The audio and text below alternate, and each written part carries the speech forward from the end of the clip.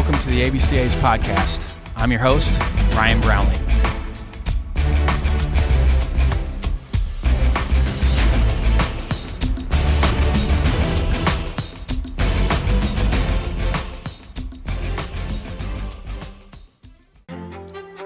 This is our first episode in our ABCA Hall of Fame series. With our convention going virtual this year, we wanted to pay tribute to our 2021 incoming class. All of these coaches will be speaking at the 2022 banquet in Chicago, but we wanted to get all of them on the podcast to tell their stories before that. We have a special one to start with Hal Baird and Casey Dunn, who is representing his dad, Sammy, who passed away in 2004. Coach Baird played collegiately at East Carolina and then pitched professionally. He was an assistant at ECU before being named the head coach of the Pirates in 1980. He spent 5 seasons at East Carolina, taking the Pirates to 3 regionals. Coach Baird was named the Auburn Tigers head coach in 1985 and coached for 16 seasons. He left as Auburn's all-time winningest coach. In his tenure, the Tigers had 2 World Series appearances in 1994 and 1997 and 9 regional appearances. He left coaching with 779 victories in 21 seasons and 2 50-win seasons at Auburn in 1995 and 1997. Sammy Dunn was one of the most successful baseball coaches in the history of Alabama high school baseball. In 27 seasons at Vestavia Hills High School, Coach Dunn had 647 victories and 9 Alabama 6A state titles. The 1998 Vestavia team was national champions, and Coach Dunn was named the National High School Baseball Coaches Association Coach of the Year. When Coach Dunn passed away in 2004, he was the all-time winningest coach in the state of Alabama. He was a founding member of the Alabama Baseball Coaches Association. The Alabama Baseball Coaches Association Coach of the Year Award is named after Coach Dunn. Casey Dunn is a great baseball coach in his own right. He's been the Samford head coach for 16 seasons. He will get to 500 career victories shortly here in the 21 season. He had the honor of playing for both his dad and Coach Baird. Let's welcome Coach Baird and Coach Dunn to the podcast.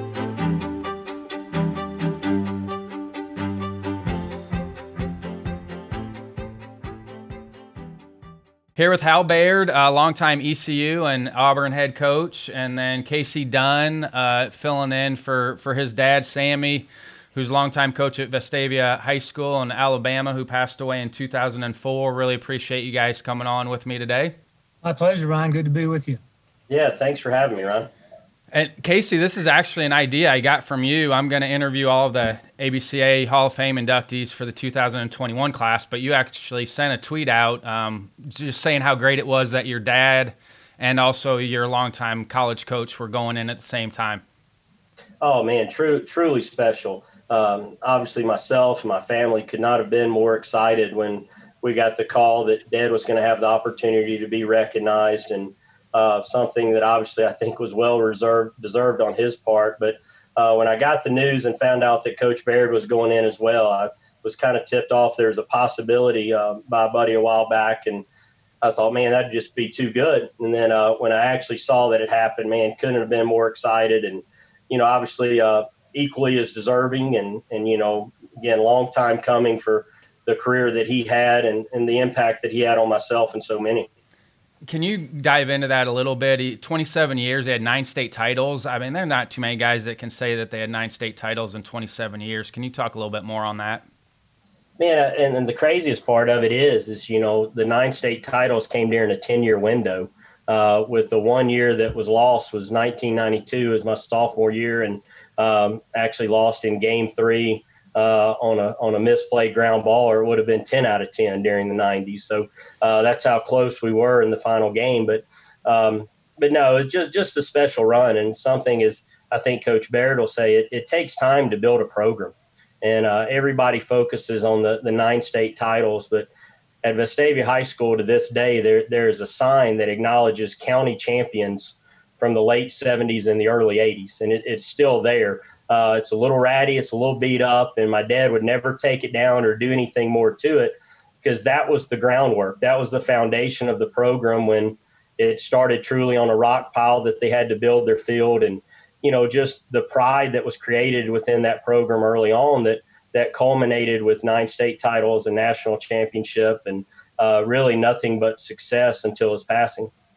Coach Baird, can you talk a little bit about your coaching path and then some of the mentors you had along the way on your coaching journey? Absolutely, but I'd like to make a couple of comments on top of Casey's. Yep.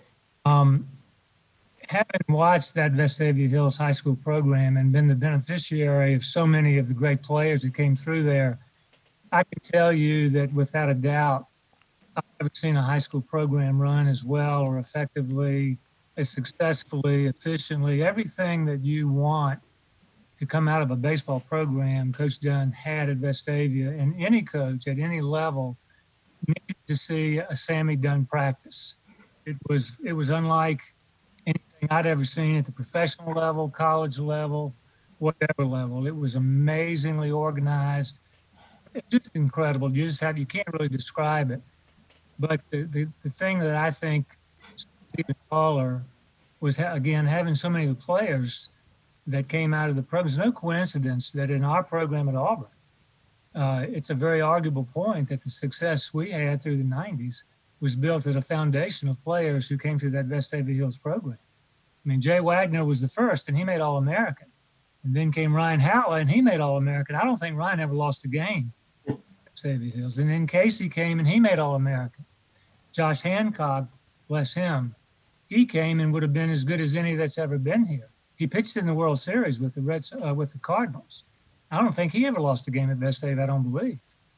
And then we had Brent Spigner and others come along, and it was just one after another. But I've seen lots of high school programs in lots of states that were very successful. Every state seems to have one or two that are the benchmark for everyone else. But Vestavia Hills High School was the best I've ever seen, and it was an incredibly well-run program and such a tribute to Coach. It's still Coach Dunn's program. And Coach Baird, that makes that a little bit easier for you then? You recruit one, he's a good player, it makes it a little easier for you to go back? Well, here's the thing about that. People later on kept saying, oh, well, Baird gets all the Vestavia guys. Well, kind of like Coach Dunn building his program, I was here 9 years before I got the first one. But once we got the first one, it worked out okay, pretty well. Yeah, it really was a special relationship in every conceivable way.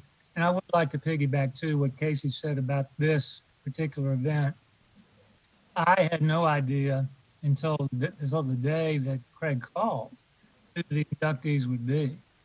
And when I saw that Coach Dunn was going in at the same time, my mind immediately went to the banquet.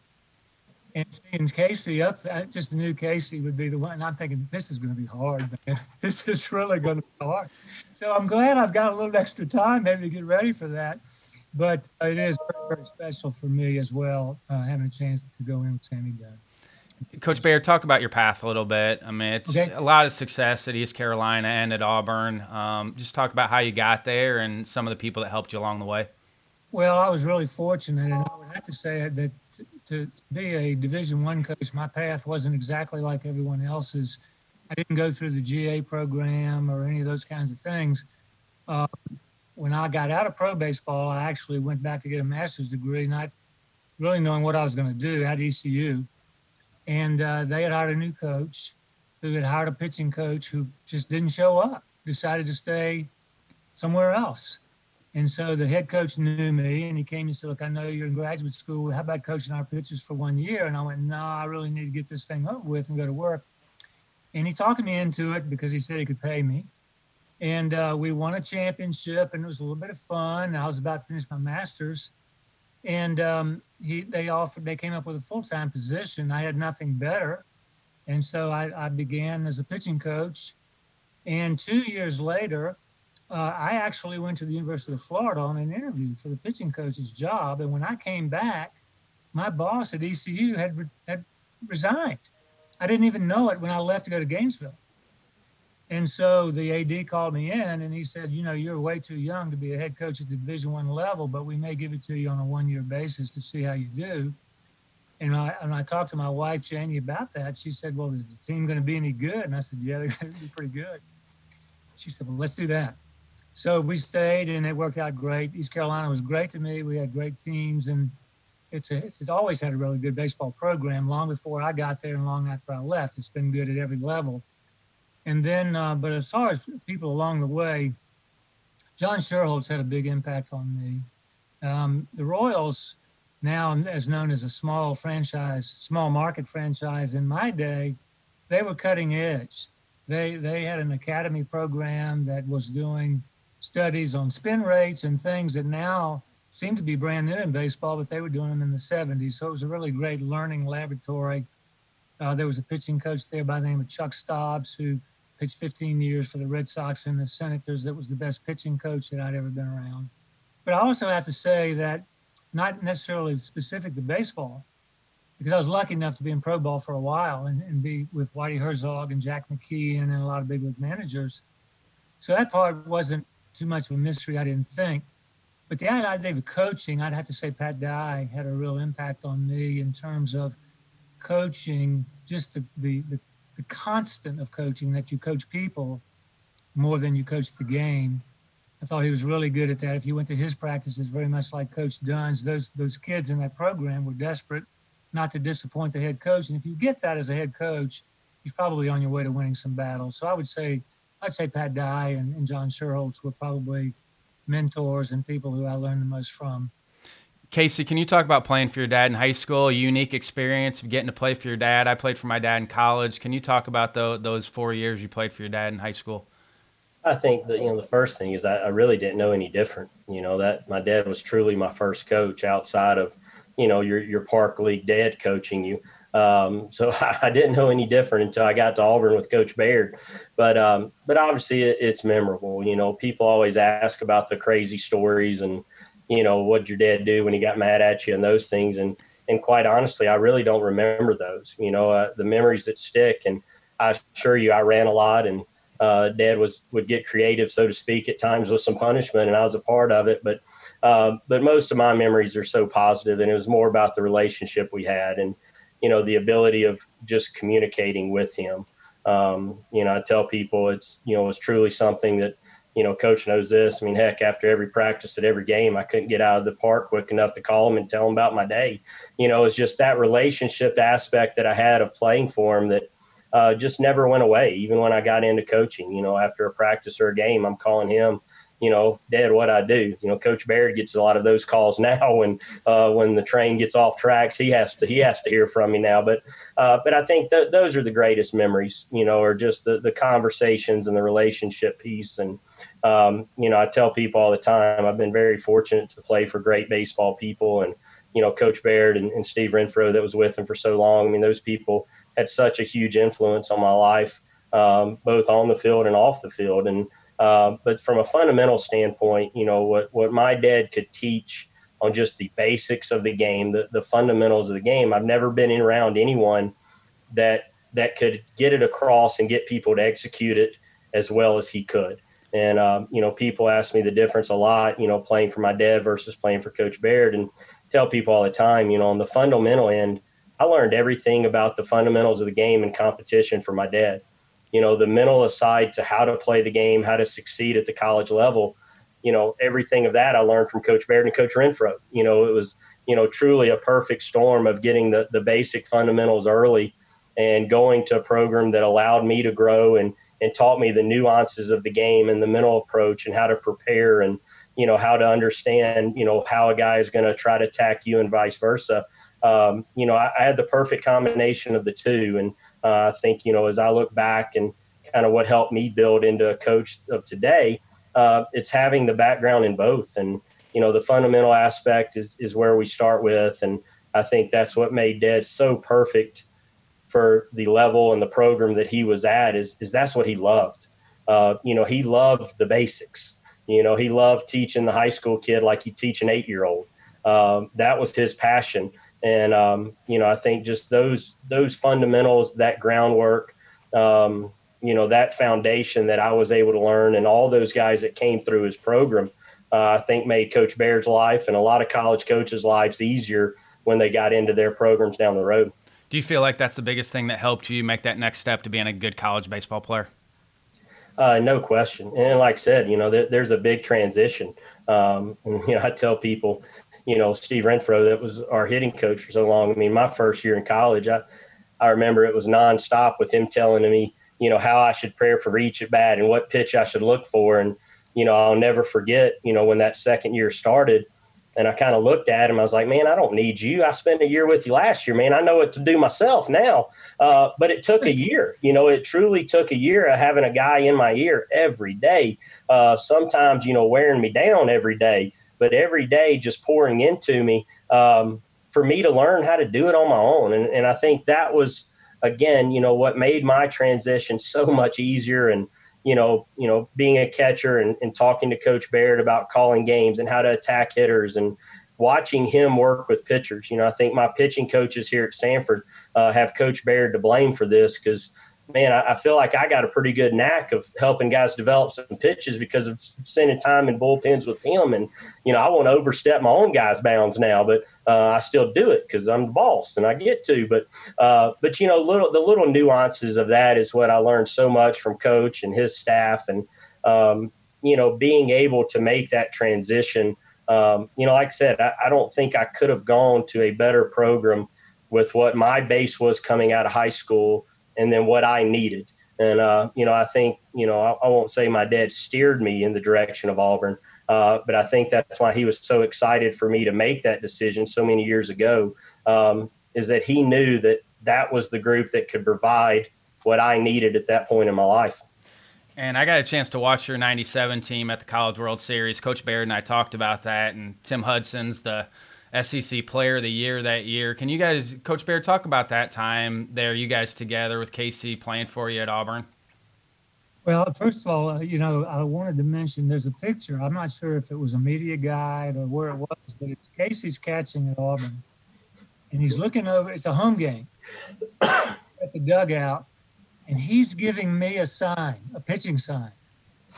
And we had this little system where he would call the game, and I could add or subtract or whatever.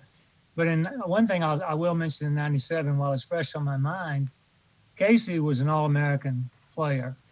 And in the first game of that regional, he was hit on the hand by a guy who's now a Major League pitching coach, Paul Menhart. Hit him on the hand, that broke his wrist. And that was against Western Carolina. It was Keith LeClair's Western Carolina team that had a lot of good players. And the next night, I think we played South Florida, and Casey was in a cast. It was just a horrible thing. Casey, you may not remember this, but Casey stood by me in the dugout, and he called that game. He called. Do you remember that, Casey? I do. Brian Hepson was on the mound, Coach. That's right, and we beat. I don't remember the score, but I think we may have shut him out. And I thought, I'm in my memory, we shut him out, Coach. I think we did because I remember having the thought, "What am I doing here? I don't need to call these people." But it was really a great moment, and Casey proved beyond any shadow of doubt what kind of teammate he was in that circumstance, where he misses the opportunity of a lifetime to play in Omaha, but he got the team to Omaha, and it was a great team. It's ironic that that year there were 4 teams from the SEC West that went, all really good teams. I'm not sure where we fit. LSU was probably a little bit better than we were. We were really good. We were way better than the '94 team that went to Omaha. And that was Ron Polk's last year at Mississippi State before he went to Georgia and then bounced back. So there's a lot going on in that World Series with the SEC. Well, it was. I tell you one thing, but I was going to say that I remember the press conference, and Mark Marquis from Stanford was the first coach to speak, and he said, "Let me thank Skip and Ron and Jim and Hal for inviting us to the SEC West here in Omaha." And it's the only time still that 4 teams from one division went. But it was a special group of guys. I mean, the pitching staff was extremely talented. We had our rotation with Hudson, Brian Hepson, who was a first rounder, Brent Schoening, who was a 3rd rounder. We had Josh Hancock. We had Coulter Bean. We had Patrick Dunham. We had Finley. We just had a bunch of guys that were really good. And the team was offensive as could be. We were probably about 6th or 7th in the league in home runs. I don't even remember where. It wasn't necessarily our game, but I think we hit 340 as a team, and we won 50 games, which is hard to do. But it was a special year, and the regional was. I can remember just how hot it was. You know, we had to go to the final game. Tim had played center field in the afternoon and came back and pitched on Sunday night to win. the final game. But it was a special year and a special team. But that was a good run all the way through. I'd like to have seen that team in Omaha in another year, or because I had to use Tim twice in a regional, we didn't pitch him against Stanford in the first game. I would have liked. I think that would have been a good matchup for us, but we felt like we needed to give him a little bit more rest. He wasn't a big guy then, and twice. Kyle Peterson and I were teammates in the Cape League, so he was there. That was a good Stanford club. UCLA had a good club in that field. That was a really good College World Series field. Kyle embarrassed me. I'm still waiting to see Kyle. You know, I was talking to our team about Omaha, and I played in Omaha for 3 years with the Royals. So I was very familiar with the people, and it's just a great baseball town. And I was telling our players about how wonderful the fans are, and they don't really have a favorite. And a lot of times they'll jump on a team that hasn't been there a lot, and that'll be their team. And I said, we'll probably be that team this year. We'll probably be that team. Well, so we play the first day against Stanford, and who's pitching but an Omaha, Nebraska native who went to high school there. So we didn't have a fan in the stands. But we got rid of Kyle fairly early. I mean, actually, we got rid of him pretty early, but they brought in a guy with a great hook. Boston, wasn't it, Coach? Boston, yeah, the Royals. He's another teammate on that team at Katuitt. Yes.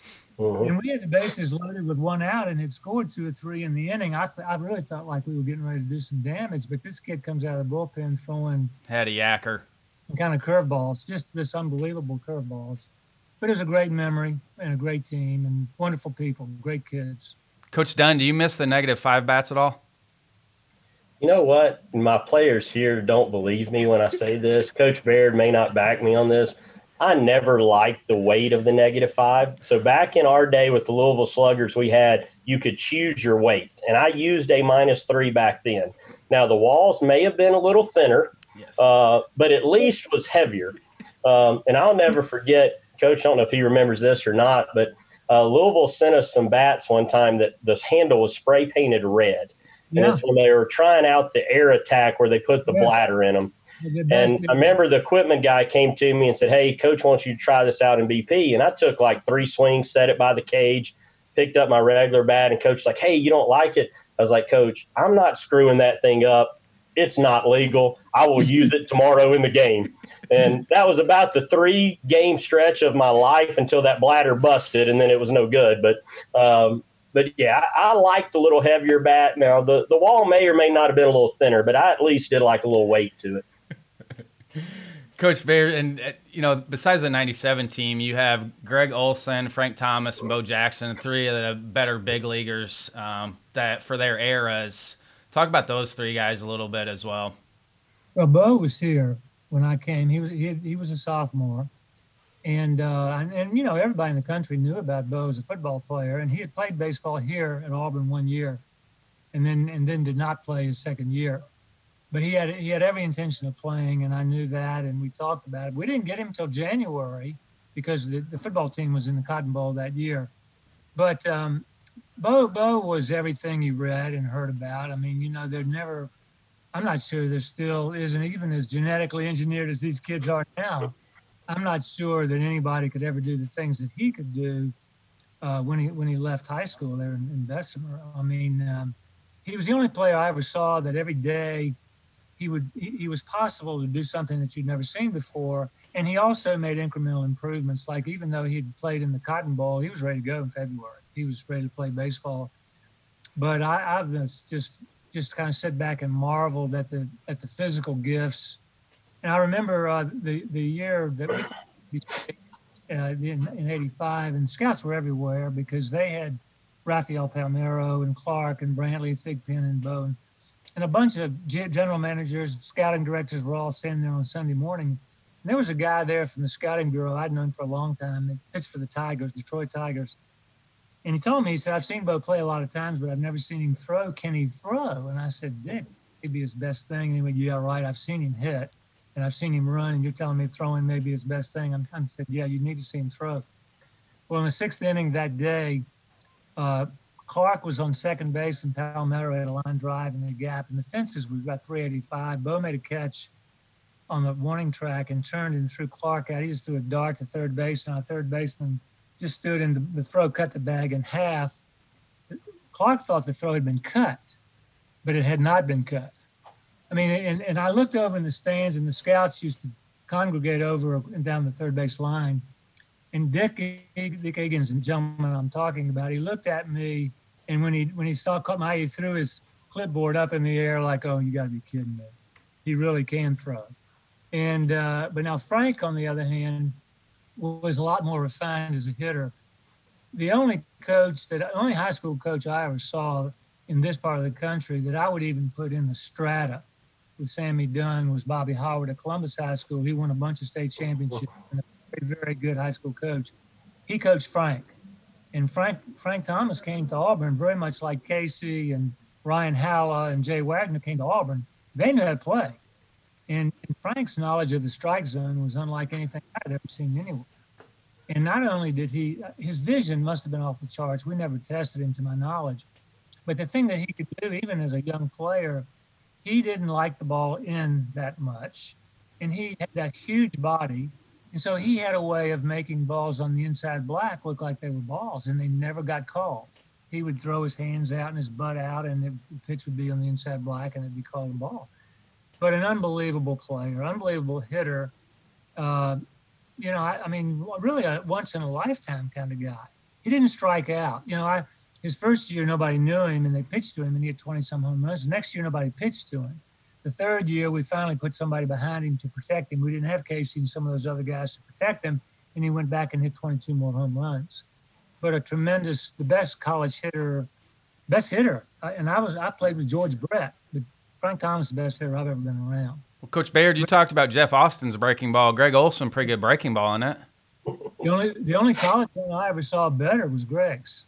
And I do think Greg's was better. And that's no disrespect to Austin because that thing was beauty. But Greg's was one of those ones that started high and finished low. And, we made a closer out of him his second year. And his dad, again, another very, very successful Olson at Northwest High School in Omaha, won a bunch of state championships. And trying to coerce Bill into letting Greg be a closer, he never pitched in relief in his life. And I did have some trepidation about putting a guy at the end of the bullpen who threw a curveball. You didn't see many closers in the big leagues that were curveball guys, but Greg's makeup, so aggressive. He was a sprinter. Threw hard, too. I mean, everybody talked about the curveball because it was so good. But he threw in the mid-90s.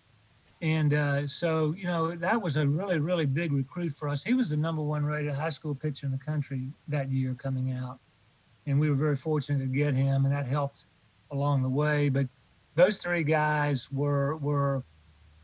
would spoil a young coach. And I was fairly young when I had them. I was 35 when I came to Auburn. Bo was already here. We got Frank 2 years later and Greg 1 year later. But those were also benchmarks so that when the Casey Dunns and the Gabe Grosses and the Mark Bellhorns and those guys came, at least you had something to compare them with because those guys had come before them. But we were fortunate. We had a lot of great players. Casey, was that the expectation you show up at Auburn is that you're going to go to the World Series? I had the fortune of, I guess Coach would have been 95 when y'all went. I think my dad that year with the team between Auburn, LSU, and I guess was it Mississippi State where there's three there in 95 with you, Coach? Yeah. Whatever it was, I think there was 9 kids that my dad coached that were in the College World Series in 95. So I actually got a chance to go out with them and watch guys. And I think there was 8 or 9 again in 97 when we went between us, Alabama, and LSU. But I had a chance to go out there in 95 and watch Coach Baird and that team play. And, that was after I'd already signed and knew I was going to be enrolling there in the fall and that kind of stuff. But yeah, I think there was a lot of excitement when I came into the program. They were coming off a College World Series. I'm still a fairly superficial guy. They were building a brand new stadium, which is one of the reasons I wanted to go to Auburn. I wanted to play in a new park, man. It was going to be awesome. And, so there was a lot of excitement and motivation. That group of guys that I came in with, which obviously Tim Hudson was a part of it. David Ross is a big name that was a part of it. Coach is the guy that, played the guy that coaches at Samford for forever instead of the guy that played 13 years in the big leagues. That should have been on the resume of not getting in the Hall of Fame was that choice, which I'll never, you're talking about calling my dad. I'll never forget one of the first couple of days at Auburn, I was talking to my dad, and he says, "Hey, how about that other catcher? How is he?" And Coach, I don't know if you know this. This is a true story. I said, "Dad, I'm better than he is today, but at some point he's going to be better than me, and I better win the spot quick." And I was right, because I won it quick, and sure enough, he ended up being a heck of a lot better than me down the road. But no, the expectations were high. I came in with a group of guys that wanted to be successful. We cut our teeth, and at the time, I thought was the worst season ever. And now that I'm in coaching, I think we won like 36 or 37 games still. And man, you would have thought we'd won 10 the way that year felt. But that was a foundation year of our core group. Made it to the World Series. We made it to a super regional and regional final. Like, we had a pretty good run there. The expectations were high. And, piggybacking on what Coach Baird said about Greg Olson, Coach was really good to not make me ever catch bullpens when I played. Because when he told David to leave, I was literally the only catcher left standing. So he didn't make me do a whole lot. But I'll never forget, I showed up to practice one day, and he was like, "Hey, get your gear. I need you to catch a bullpen for me." And I was thinking, man, what the heck? We play tomorrow. He's going to make me catch a bullpen. And for some reason, Greg was in Auburn for some reason, and I got to catch him throw a bullpen. And I didn't know. He just said, "Go catch this guy." I don't even know if Greg introduced himself. And, I'm back there catching. I'm thinking, holy crap, who is this guy? And afterwards, Coach like, "Hey, that's a pretty good curveball." And I was like, "Yeah, Coach, what's the deal?" And obviously, a guy that had a phenomenal big league career, I could see the talent that day in the bullpen. But no, it was definitely expectations. And, and again, I think, I entered the program at a great time. There are a lot of guys before me that kind of got through some tough years to build to that point. And I was fortunate enough to hit it at really, I think, probably the high point of Auburn baseball to this point. When you look at what we were able to do over that 3-year window. Casey, what about going out there in '95 in high school to watch Omaha, watch the College World Series, and also seeing the amount of college players that came through your dad's program? How much did that help you then in college? Oh, it was awesome, man. I tell you, and seeing guys that I knew, and, obviously that was one of the comforting things. Coaches mentioned Jay Wagner and Ryan Howell's name a lot. And we had a guy named Peter Kanakis that was a good friend that was on that team with Coach. And, there were 3 guys from my high school that were playing his program. And, you're talking about a comfort level of a high school kid making a tough decision. Well, it's pretty easy when you got 3 guys saying, "Hey, man, this is a really good place and really good people." So, being able to be around those guys and see the excitement that was within the program. And, that was the first trip in a long time. I think it's Coach's first trip. And, just the excitement that was around the program at that point. And, being able to talk to Coach Baird and Coach Renfro, during that week and thinking, man, a year from now I get a chance to try to get here. Obviously was a memorable thing. My wife will tell you I have a terrible memory, but I remember that trip well. Coach Baird, start first. This is for both of you guys. What were your biggest transitions going from an assistant coach to head coach? Wow. Well, as I said to you earlier, Ryan, I didn't have the typical. I was only out of baseball 3 years playing professional baseball before I became a head coach, and so I was probably the worst assistant coach that ever lived. I had done very little. I had done 0 recruiting before I became assistant there, and didn't know a thing in the world about coaching. It had never even crossed my mind. Playing had only been the only thing on my mind for most of my life. So I really, in terms of the transition, it was trial by fire, because I had never put together a scholarship allocation model. I'd never put together. I felt like I could get a team ready to play, and I felt like the kids would know what to do when we got to the game. But setting up a recruiting base and setting up an instructional development program and all the different things that a head coach does. And as I said, ECU, they had expectations too. I mean, they had won at every level. They had won their league championship at every level as the university grew, and they got their medical school and did different things. The one constant was baseball won whatever league they went to. So, but we had good players and we had good condition that helped recruiting.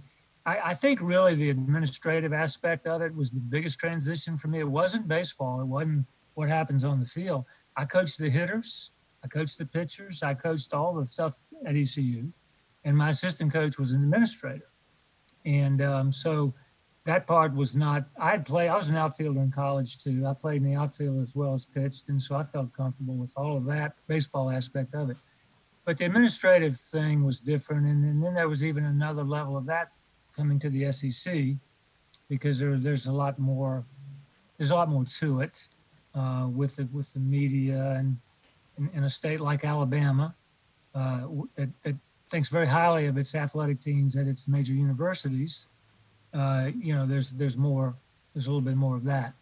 But Coach Baird, how did you deal with the outside noise? You're at an SEC school there. You've got everybody and their brother asking you about what's going on. How did you deal with some of the outside noise? I really didn't listen to it. It wasn't the social media. In those days, there were talk shows, bad letters, and bad phone calls. That's what coaches got. It wasn't so much social media, bad letters, you got all these kinds of things. But I just didn't listen to them. I didn't let the coaches go online and look at any of the stuff that was being said. It just didn't. And you also won a lot of games too. Well, we did win a lot of games. I was thinking about Casey's years. He talked about that time. I mean, after the 96 season, which really was a low mark for us, 37 wins, whatever it was, in his next 3 years, the team won a championship each of those next years. They in 97, they won a regional. 98, they won the SEC tournament championship, and in 99, which was the first year of the current format, they won a regional here in Auburn and went to a super regional. And so there was a 5-year period where each year, that Sunday, we played to go to Omaha. Didn't go every time, but it was you were in the picture. I always felt like we were a player or two short just about every year. When we finished, I go, now if we can just get one more arm in the bullpen. The middle innings of the bullpen were often weak for us, and we didn't have a lot of depth. We gave larger scholarships. We didn't have any of the extra aid that I'm sure you're very much aware of. So we tried to find good players, sign good players that were going to have to play every day and have enough pitching. And if we stayed healthy, our top 14 or 15 were pretty good matchups for just about anybody. I'm not sure I could say that about player 23, 24, 25 very often, but certainly our first 13 and 14 matched up very well. But coaching in the SEC is a great, great thing. I mean, every school has just got its own nation and its own traditions, and the rivalry in this state is really a fun thing to be a part of. I don't care if you're an Alabama fan or an Auburn fan or whatever. It's just a lot of fun. There's nothing like that, really. And I think people at North Carolina would say their deal with Duke or NC State is the same way, but I've been there and it's not. It's different here, but it's also a lot of fun. And you don't have to worry about getting your kids ready to play or anything of that nature. They'll be ready to play. But this entire league is that way. I know people get tired of hearing SEC people say that, but until somebody does something about it, we're going to say it. Casey, what about you? What was your hardest transition from being an assistant to then going head coach? Well, I never got to be an assistant, so I guess I don't know, man. Straight out of playing, I had an opportunity to take over a high school program that truly was not built. I mean, the school wasn't even built when I was hired. They were in the process of finishing it up, and literally the field was graded with no dugouts when I took the job. So, I kind of got the opportunity of learning to be a head coach from the beginning. And, it was a great learning curve for me because I truly had to start from scratch. And thankfully I had a lot of good mentors, starting with my dad to, at the high school level, a lot of, his buddies that I was able to call and, pick their brains of how to handle certain situations. And, as I transitioned to college, like I said, Coach will tell you, I've called him, and, there's some other guys that I have respect for in this game that, I've done a good job, I think, of building relationships to be able to pick up the phone and call and ask for advice when I didn't have the answer. What were some of the conversations you had with Coach Baird then early on? I think, the first one was just if I was going to take the job here at Samford or not. I was going to go help. Tommy Slater was one of the assistants when I was at Auburn with Coach that got the head job at Auburn, and he was the one that was going to get me out of the high school game. And, I was going to go be his volunteer at Auburn. And kind of a weird chain of events. You know, he left Florida as an assistant to take the head job at Auburn, and the coach at the time, Tim Parrington, here at Samford, took Tommy's job at Florida, which created the opening here. And I had a lot of connections with some Samford people from being in Birmingham, and, you know, everything from going to the church with the head of the trustees to being in a running group with the provost and, you know, buddies with the associate AD. So, you know, I had a lot of connections here, and, you know, and I talked to Coach several times just about what was my best avenue, you know, what was going to be best for me. And, you know, I think in looking back at things, I think it's worked out well that I made this decision. But, you know, literally from the beginning of what should I do, you know, what path should I try to pursue, to, you know, other opportunities that have come or not come my way, and talking to Coach through those, and just dealing with how to manage people. You know, I think that's the biggest thing, is just, you know, one of the things Coach Baird did such a great job of was just managing people, and, you know, getting guys to be on the same page, and, you know, handle the ups and downs. And, you know, I think that's one of the greater things I've taken from him, just from having played with him and through the years, is, you know, just try to have that consistency with the day in and day out approach that's going to allow a guy to be successful. What do you feel like are the biggest differences now when you first got into it, you know, with coaching? What's the differences now, Coach Dunn? Whew, you know, I tell you, one thing is just the ability players have to information, and, you know, their willingness to seek it out. And, you know, a lot of that is good information. A lot of it's not. And I think the biggest thing we have to do as college coaches now is be able to answer those questions that the kids are going to have. You know, the adage of, you know, don't question me or don't question what we're doing, that's gone. You know, and I think if I disagree with something that they found or something they feel like they need to do, as long as I can support my beliefs, our guys get on the page with it well, you know, and they buy into what we want to do. But we've got to have the understanding of what is being taught, what is out there, to be able to address those with our guys. And your offensive numbers back that up. I mean, you can back up anything that you're talking about. I think you're one of the best offensive minds that we have in the game right now. You know, what about playing for your dad in high school, playing for Coach Baird at Auburn, helped with your offensive approach and how you teach things now? You know, I think, you know, the biggest thing between my dad and Coach is both of them had high levels of success, and they had different methods of achieving it. And I think that was probably the greatest thing that I was able to gain, is that, you know, I didn't have to try to, quote, be my dad. I didn't have to try, quote, be Coach Baird, because I was able to see there was different ways to gain success. The similarities they had was they were extremely consistent. You know, both of them with their values and the way they went about their work, it was extremely consistent. And I think that's the kind of the common similarity would be their expectations were high and they were consistent in their approach. And I think, you know, that's, I would say, was probably what I would take the most, is understanding that, you know, with each group, you know, I hope I have the ability of having some flexibility in terms of how I relate with each team we have. And, you know, I've seen it done multiple ways now, and I've seen people have success doing it, you know, in different fashions. Coach Baird, what do you feel like makes a great coach? Well, I think Casey's really hit on just about all the pillars, the foundational pillars that I would identify. I mean, and you're right. I mean, if anyone was actually born to be a coach, I think Casey's probably that guy. And you see the fruits of it now. I've really loved watching his teams play. And Samford University is very, very fortunate to have him. And you go back and look, and some of the wins he's had year in and year out, and some of the seasons he's had, I mean, I don't know. I don't have the media guide in front of me, but my guess would be that 8 or 9 of the best seasons they've ever had have been in his tenure. And I'm talking about a school that's an old school, going back to its Howard University days.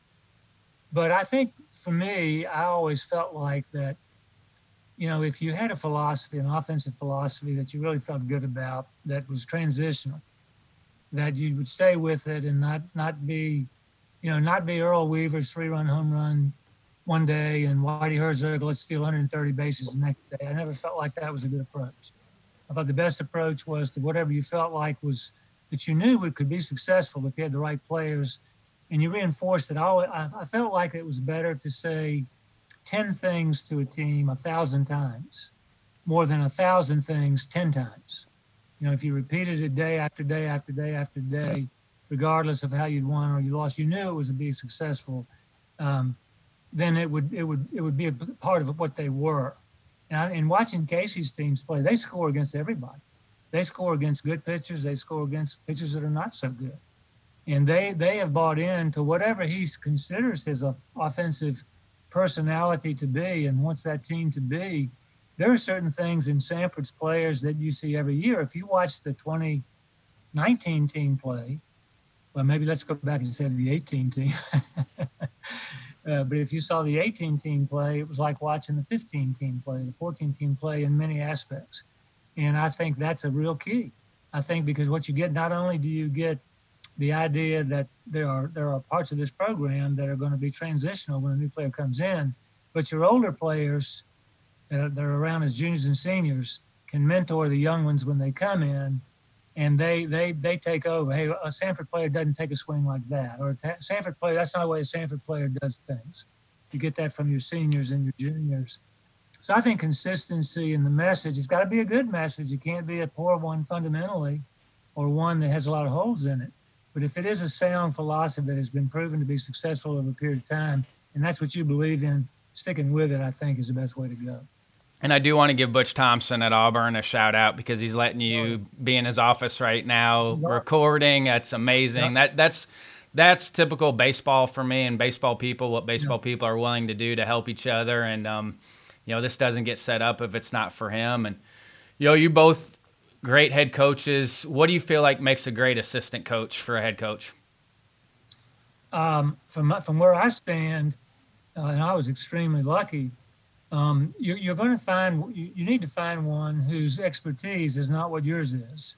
If, Casey, I would suppose Casey would be looking for a recruiting and pitching person probably, because I knew he would want to coach the hitters. I wanted offensive guys and recruiters, but I think the number one thing is loyalty. And I've said this about Steve Renfro very often. I didn't have a lot of assistant coaches during my time. But I only had one that I really felt like that when a bad day came and we lost, that he hurt as badly as the head coach hurt when we lost. And that people think that's the way it is in football and baseball, but it's really not. It's really not. It's not going on their record. They're not happy that they're lost, and there's always job security and all that to think about. But it's very difficult to find an assistant coach that actually hurts as bad as the head coach does when you lose a game, and I felt like Steve did. So I would say loyalty and commitment to a program are paramount. I think, Ryan, the loyalty and just the consistency aspect. My 4 years at Auburn, we had the same core staff with Coach Baird, Coach Renfro, and Tommy Slater. Here at Samford, in 16 years, Tony David has been with me all 16, and we've only had 2 pitching coaches during that time, at a quote mid-major that doesn't pay grade, and we've had some success where you would think these guys could have got out of here and away from me if they wanted to. But I think that's the thing that's helped our program be consistent through the years is just the loyalty of guys on the staff and people that have not just bought into our baseball culture and program, but into our university. Being at Samford Christian School, it's a little different environment, and I've been fortunate to have staffs that truly buy into the mission we have and enjoy the type of kids we're able to bring in our program. The game's changed a little bit here on the youth side. What recommendations do you guys have for parents or youth players that are listening in? Coach, I don't know if you've got a good answer for this because I don't. Well, I'm a dinosaur, and I'll be very honest with you. I think dinosaurs are allowed to say this. I'm not a fan really of the youth baseball culture now. I'd like to see the kids play more in meaningful games. I know the travel culture is here and it's not going anywhere. But I think that there's a place where kids just need to go out and play. They don't need to learn the game in a batting cage, or on a bullpen mound. They need to play. and they need to learn to do the different things. And I often reference my years in Puerto Rico, which I love dearly.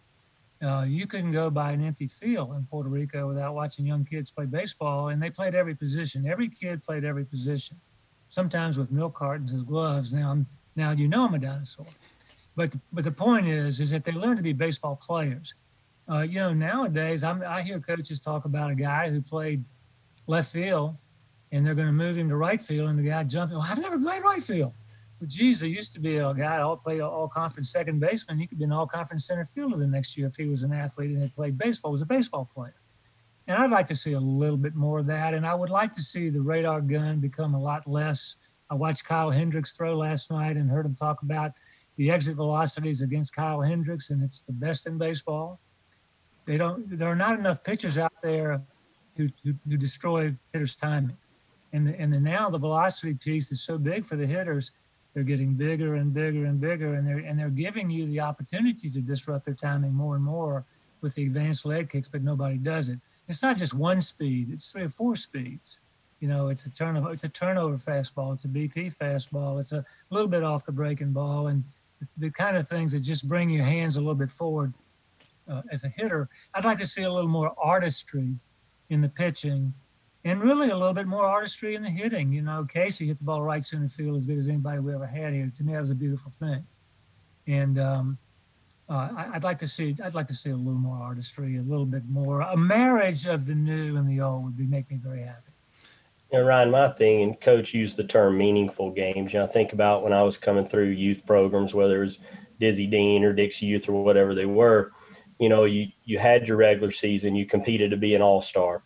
Then you had to win your sub-district and your district and your state to go to a World Series. But there was true competition. You were trying to win something to move on. And, with the nature of summer baseball and youth baseball now, there's a different World Series or championship every weekend. And I know for my son coming up, he never really experienced having to deal with losses because he got to play in another tournament the next week.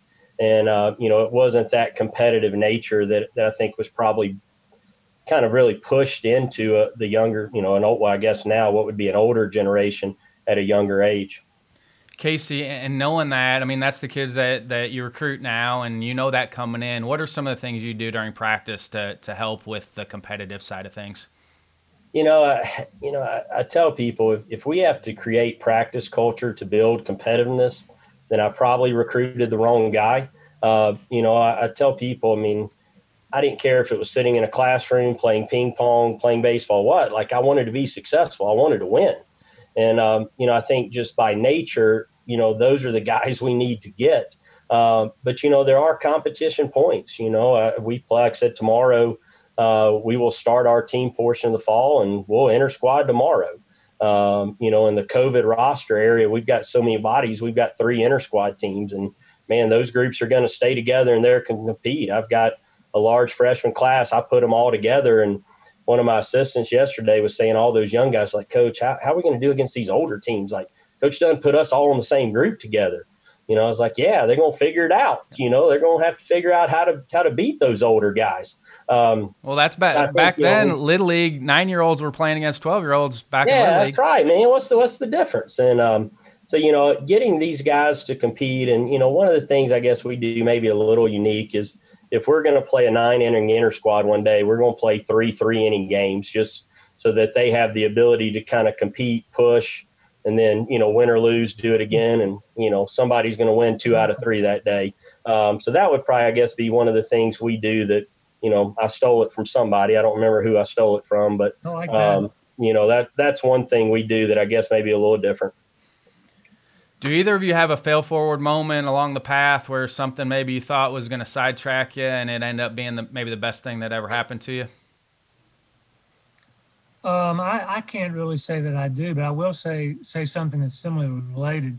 Casey referenced earlier his freshman year, which was the worst year from a one-loss standpoint in the SEC we had ever had, and the appropriate amount of criticism, and I had a lot of people telling me what needed to be done to fix it, and who needed to go, and who needed to stay, and all those kinds of things. And I really felt strongly about the players that were here.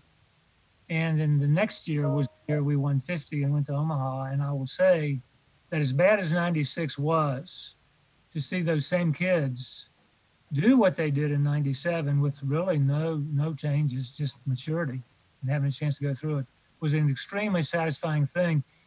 Whether it did or not, I don't know, but it made you feel like the program was validated. These same guys had been through it, and it hadn't been so easy that first time around, but it was exactly the same guys that struggled like crazy in 96, had a maybe the best year in the school's history in 97. That was a satisfying feeling. I don't know if it was maybe a direct answer or not. And Ryan, and I'll kind of tie this back into my dad, since that's the only reason I'm on this call today. But, I think one of the things as I've kind of gone through my coaching career, and my dad experienced it firsthand, is sometimes there are situations, whether it's through the actual job in the baseball or off the field, that dictates your decisions. There have been, opportunities I've had that I thought, oh, this is going to be a perfect time for me, and it not work out, and I'm still at Samford, and a couple months later something happens and you're like, man, this is where the Lord intended me to be.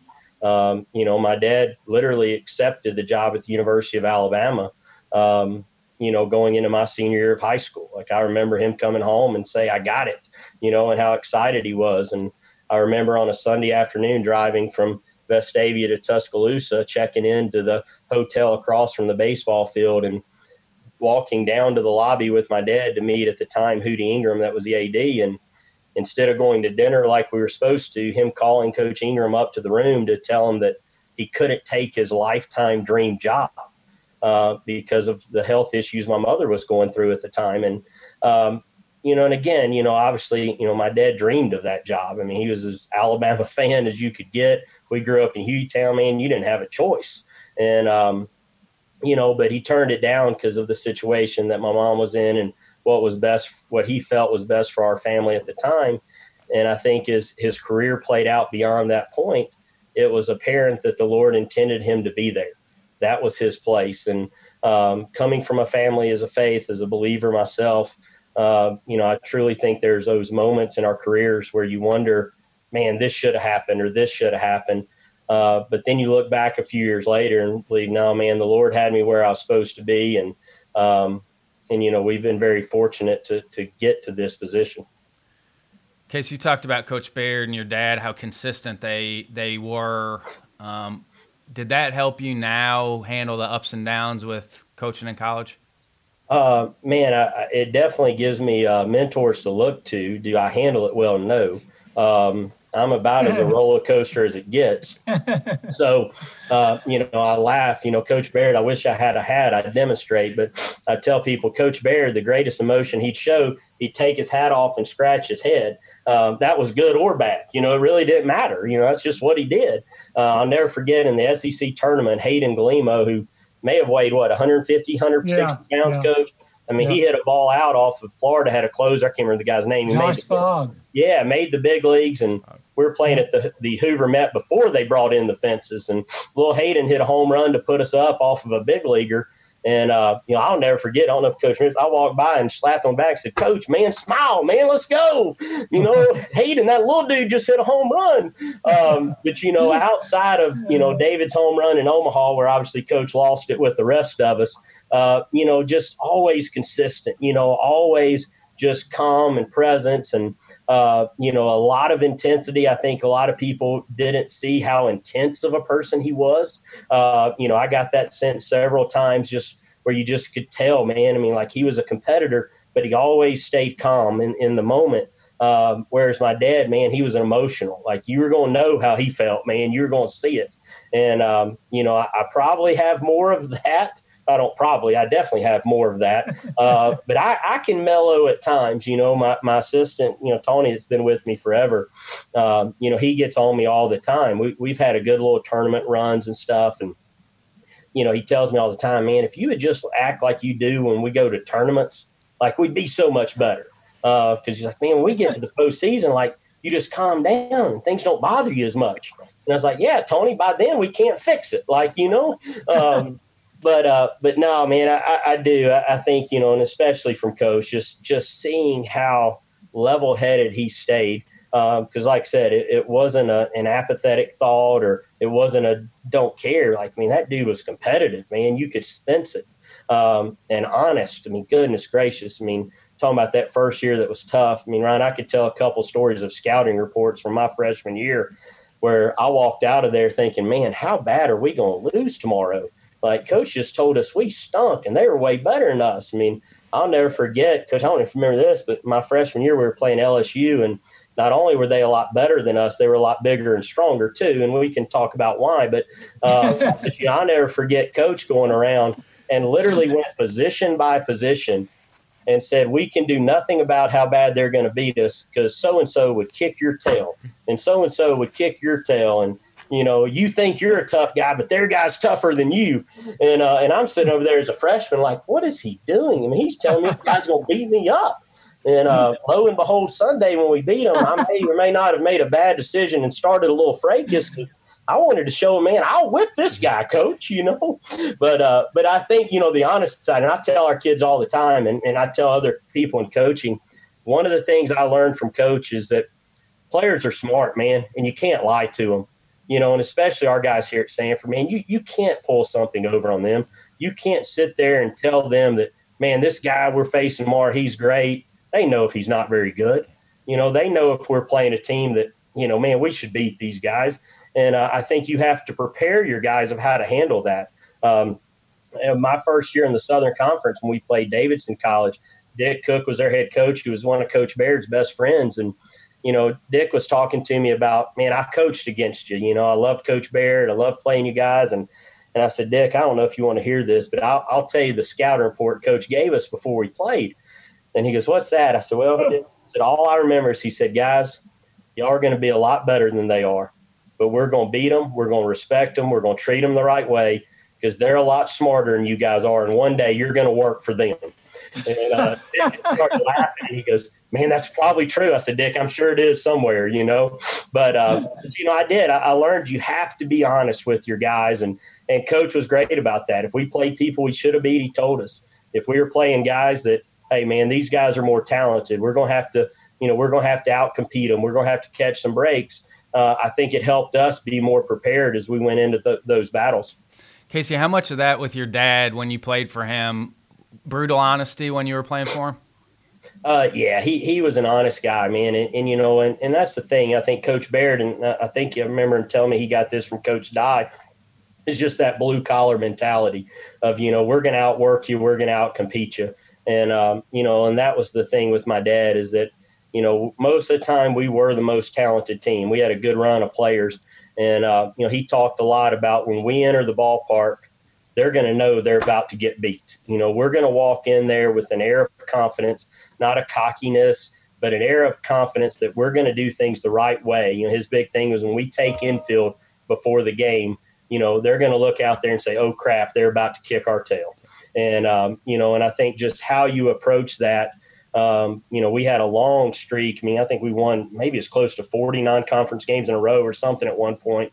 And, I remember when we lost Coach Renfro, I remember, he was talking about, man, you guys didn't approach it the right way. Like you should have won today and you didn't approach it. Like, and just how you carry yourself, whether you're the underdog or you're the favorite, you've got to respect the game and approach it the right way. And that was something that both my dad and Coach Baird were I think, very consistent in how they taught it. Coach Baird, you touched on it in the beginning, but what does it mean for you going into the ABCA Hall of Fame? Well, it is a humbling moment. I think sometimes you almost feel cliche when you talk about it because how do you articulate something that really there's limited ways to talk about it. You're grateful, you're humbled. I mean, you think about something like college baseball, and particularly the ABCA, which is the most prestigious, largest, best organization of coaches of baseball coaches in the country. And if you're going to be included with the top ones, it is humbling. And you're very grateful, and the gratefulness comes from the coaches and the players who really did the hard work. But it's still a very nice feeling. And I could not. I've been very fortunate. I mean, I've had a lot of nice things happen to me since I quit coaching. And this isn't the first Hall of Fame or any of that, but I will say that I can say unequivocally that there will be none that I consider as prestigious as this particular one, for the simple reason, Ryan, that I did something when Craig called me that I'd never done before. I went to the ABCA webpage and went to the Hall of Fame link, and I clicked onto it. And it was the most amazing thing that happened to me, because the first 2 or 3 names I saw were Walter Rabb from the University of North Carolina, Red Laird from Virginia Tech, and Mac Pitt from the University of Richmond. Well, the reason I mentioned those guys, those were the coaches of my high school days. I knew every one of them. They all recruited me. Coach Laird at Virginia Tech was the first coach to offer me a scholarship. Well, then I scrolled down a little bit farther, and there was Mike Roberts and Joe Carbone, guys I played against. The next generation, guys I played with in the Valley League, guys I played against. And so there was another thing. Well, then a little bit farther, here's the great Keith Madison and Skip Bertman and Ron Polk and Tim Corbin and Jack Leggett, the guys, and more, the guys that I coached against. And it hit me that in about 1 minute, I had been through 55 years of my baseball life. And that was a very powerful thing for me. And I think that's probably what I'll say when I get a chance to talk. Yep. Brian, there's no question, man. The ABCA was really a big deal to my dad. I forget, as a child, anytime the convention was within an easy drive from Birmingham, we were there. I had the privilege of speaking several years ago. And it was great, by the way. I came out of there. I didn't know anything really about you at all, being from the Midwest, and you and I had not had any interactions. But I thought that was one of the better offensive talks I'd listened to. I appreciate it. But the thing that meant so much to me when I was asked is, my dad spoke at things all over the country, but he never had that opportunity for whatever reason. He was never asked to talk, and was probably the best clinician I've ever heard do it. So to be able to do that after my dad's passing meant a lot to me, because it was something that I know he would have really just shared the excitement of. And to be able to see him recognized by a group of coaches that he thought so highly of. I think myself, a lot of times, and I'm assuming a lot of other coaches, when they go to the banquets and they go to the conventions and they walk past those Hall of Fame walls, they probably walk past and never give it a glance. I remember as a very young child, my dad taking me past those walls and pointing to people like, hey, man, this guy coached here. Man, I remember watching his teams do this. And, truly something that he respected what those people that came before him did. And to have the opportunity to represent the state of Alabama, as crazy as it sounds, my dad and Coach Baird are only the second and third coaches from our state to go into the Hall of Fame. Steve Kittrell was the first only a couple years ago. And it's our fault because we haven't nominated enough of our great coaches. But to have Coach Kittrell, who was someone that was really a good friend of my dad's, and Coach Tony David, my assistant, played and coached for Coach Kittrell before joining me at Samford. So, getting to share that kind of through Tony to Coach Kittrell was really neat. And then, now having the opportunity to see my dad, to see Coach Baird represent what is really a good state for baseball. People, you got Alabama and Auburn football, and people just think that's what we're all about. But man, there's a lot of good baseball in this state. And, when Coach Baird and Coach Wells both had those programs rolling, and Coach Kittrell had South rolling, and, the Troys, the Jacksonville States, those are programs that have traditionally won their conferences. And, now we've been able to get Samford at a good level. And, Alabama is a good baseball state, a lot of good programs, a lot of great coaches. And, to see him and Coach get recognized to represent our state at a national level means a lot to me. But I appreciate you both coming on with me. Means a lot. So this is great for me, being able to connect with you And thanks again for everything that you've done. Well, Ryan, thank you. I really look forward to getting a chance to meet you in person and appreciate everything you guys do. Thank you very much. Yep. I want to thank Butch Thompson at Auburn for allowing Coach Baird to come to his office to do the Zoom chat. Working for the ABCA, I get daily reminders of how great the baseball community is, and this is just another example of how great it is. You can feel the passion for coaching and family with both Coach Baird and Coach Dunn. What a blessing it is for Coach Dunn to have been coached by two Hall of Famers and his dad and Coach Baird. One of the quotes that's going to stick with me from the episode is, "Say 10 things 1,000 times as opposed to 1,000 things 10 times." It speaks to the consistency of messages from great coaches. When doing research for the interview, Wikipedia had Casey as an assistant for Auburn for one season. I texted Coach Dunn after the interview, and he said he was there for a week and hadn't got his desk set up yet, so you can't believe everything that you read.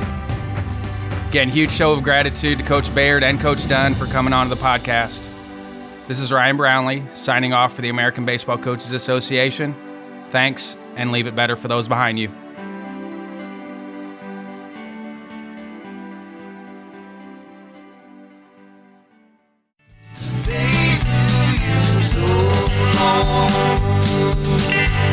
I don't have time to sit and wonder who and where you are. I don't have